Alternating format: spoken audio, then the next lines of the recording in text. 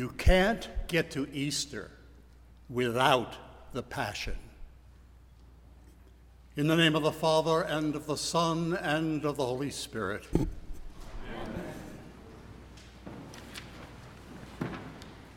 Nearly every second Friday of the month, for nearly 3 decades, I would take the Babylon route of the Long Island Railroad into Manhattan.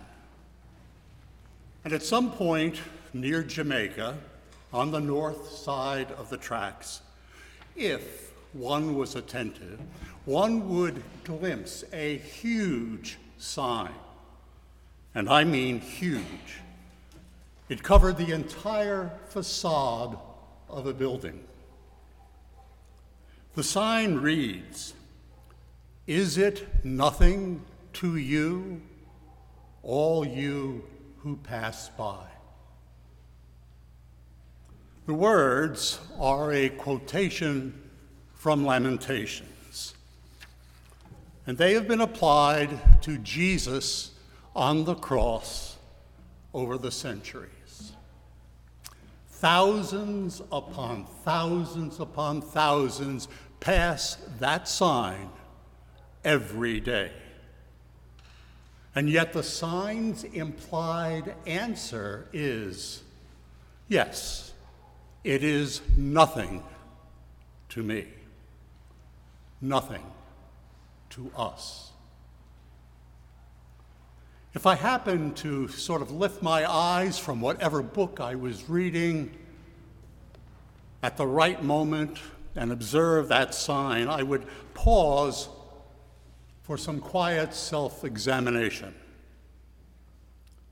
The answer would be yes. Unfortunately, far more often than I would want to admit, it was nothing to me.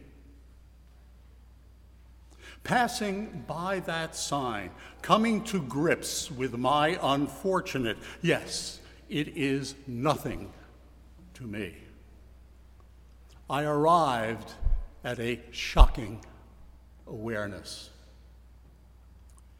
Had the passion of my Lord, our Lord, become far too familiar? Did it fail to shock, to explode on my conscious or unconscious or self-conscious self in a way that produces anything more than the yawn of ennui, followed by, been there, done that? Before the service this morning, did I find myself asking, are we reading the long or short version of the Passion? Does that mean that the sermon will be longer or shorter? My family is here. They'll probably know the answer to that. Because after all, I do have a luncheon engagement. Had familiarity bred contempt at worst, or perhaps indifference? And those questions are not just asked in the past tense. Long before I was ordained, I carried the cross as an acolyte many times on Palm Sunday. Once in a while, upon occasion, I would muse as we gathered for the procession. How was I supposed to feel about this? Am I to have, or ought I to have, a specific kind of response to this moment? Or did I just enjoy playing a lead role in the performance? Was I so far removed from the gruesome reality of crucifixion, was my imaginative faculty so dulled by recurrent violence in Auschwitz, Rwanda, at the Twin Towers, in Ukraine, in the subways on which I used to ride, on the streets down which I used to walk, in the school where I used to teach, that I was no longer able to behold the brutality of the cross. Had I created a picture for myself of what my poet friend Stuart Henderson calls a Gentile Jesus, meek and mild, somehow left undefiled. A Jesus with blow waves in his hair.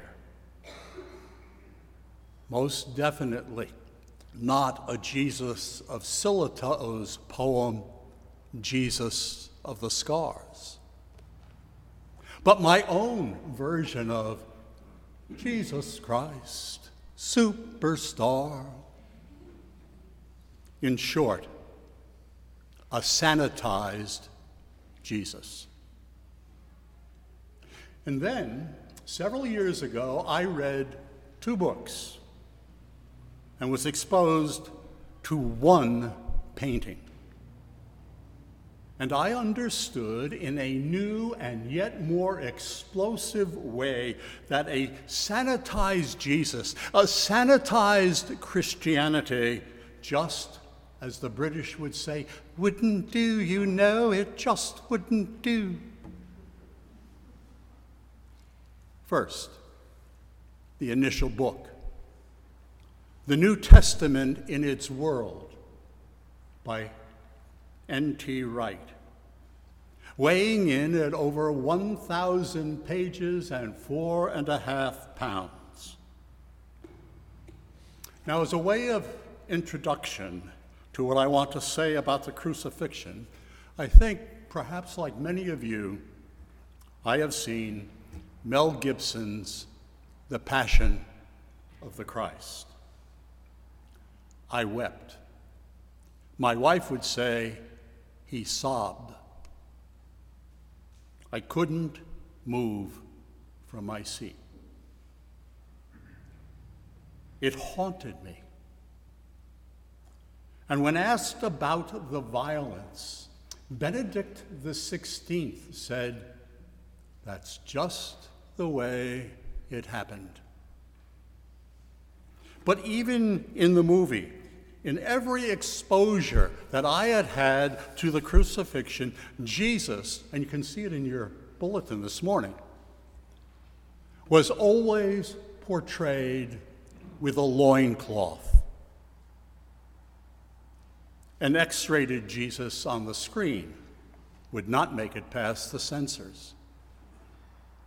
And then I read Tom Wright's book, and I arrived at page 242. Let me read from that page to you.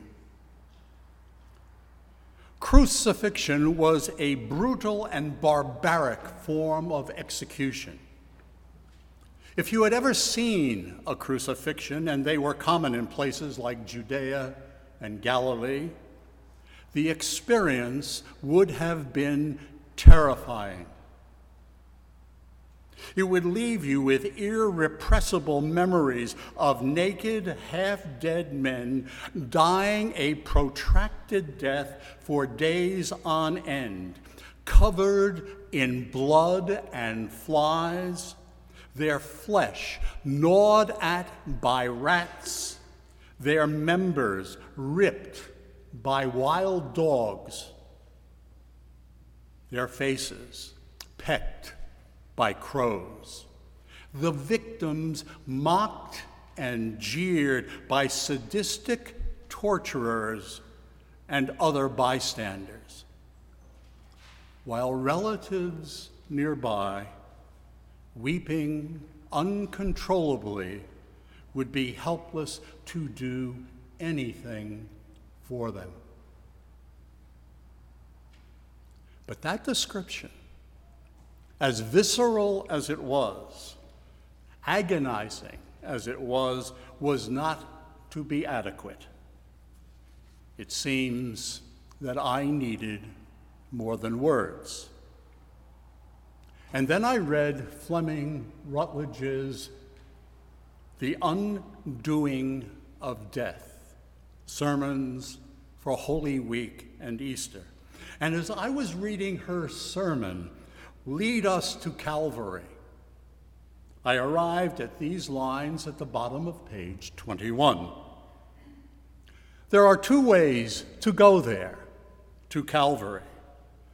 One way, and then I turned the page, where I was confronted by Lovis Corinth's painting, Large Martyrdom, and I gasped audibly. Tears came to my eyes. Immediately, I closed the book. I could not bear to look. Lovis Corinth, whoever he was, a painter, I had never heard of him, never encountered him. Lovis Corinth had dared to paint the crucifixion without a loincloth to cover Jesus. I saw, and I began to grasp in a new way that this is what humans can do. More importantly, this is what I could do. That painting, at which I cannot look, summoned me, commanded me to see that of which I am capable, to stare evil in the face. I looked up, and I saw my Lord a-weeping for my sins. To paraphrase Jean Valjean and Twyla Paris, God on high, hear my prayer. In my need, you have always been there. I was so lost, I should have died. But you have brought me to your side. I behold your cross, and I cry, bring me home. No, it's not nothing to me as I pass by. The late Roman Catholic priest and scholar Richard John Neuhaus made this observation about the Passion of our Lord. Seek not to know by whom the nails were driven. They were driven by you, by me. If Father Neuhaus is right, and I think he is, I'm not just acting out a part in a liturgical drama. Rather, I am one in the crowd who shouts, "Crucify him!" again and again. I am also a Judas who is treacherous in his own right. a priest, a religious leader, who in his own sins condemns Jesus to death. A Peter, who denies and denies and denies. And yet, in my guilt, in my sin, I manage somehow to cry out, to sing, Jesus, I am not worthy to be called your beloved Son, but in your mercy, hear my prayer. Let me not pass by your cross. Bring me home. My friend, Peter Kreeft, a retired professor of philosophy at Boston College, remarks in one of his books that the Passion is the most familiar, the most often told story in the world.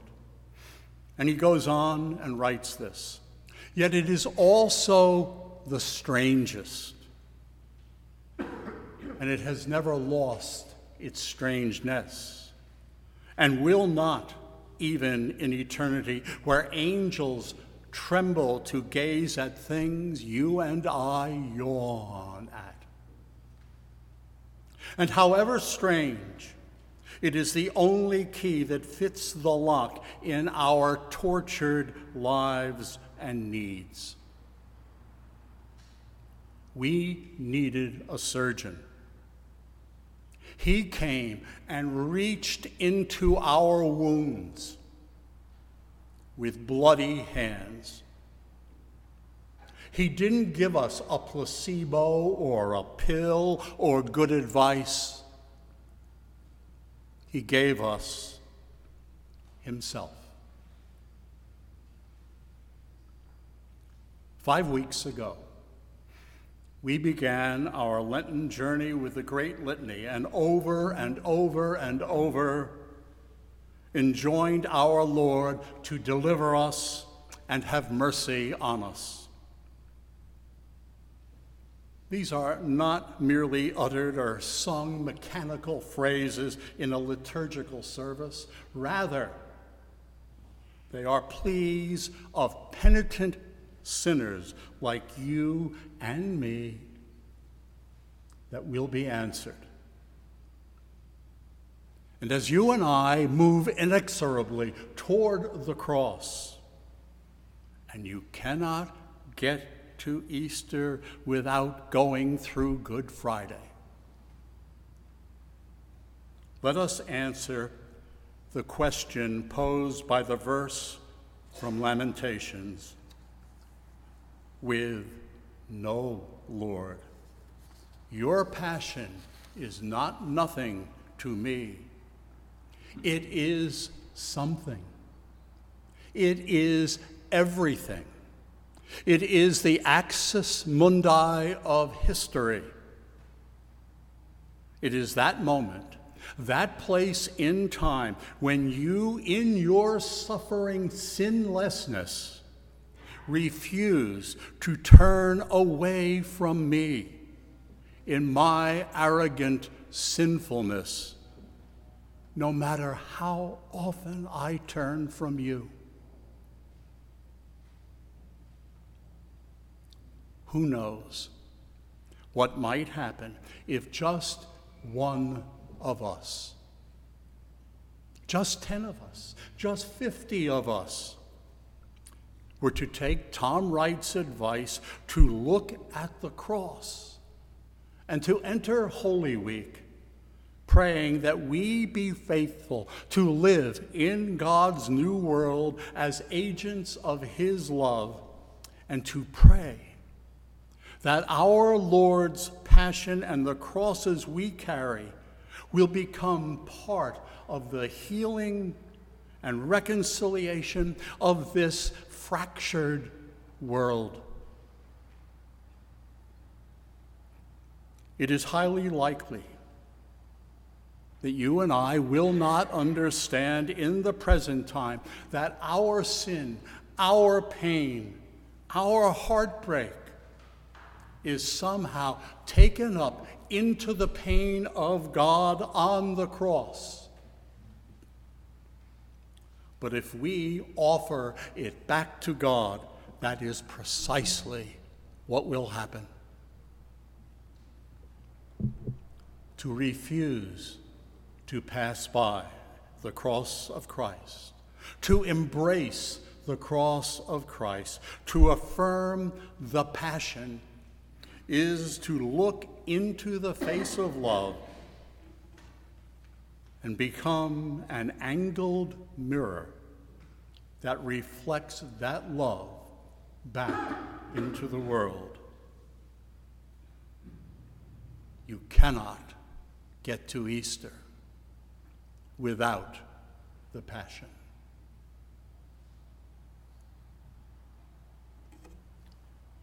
In the name of the Father, and of the Son, and of the Holy Spirit. Amen.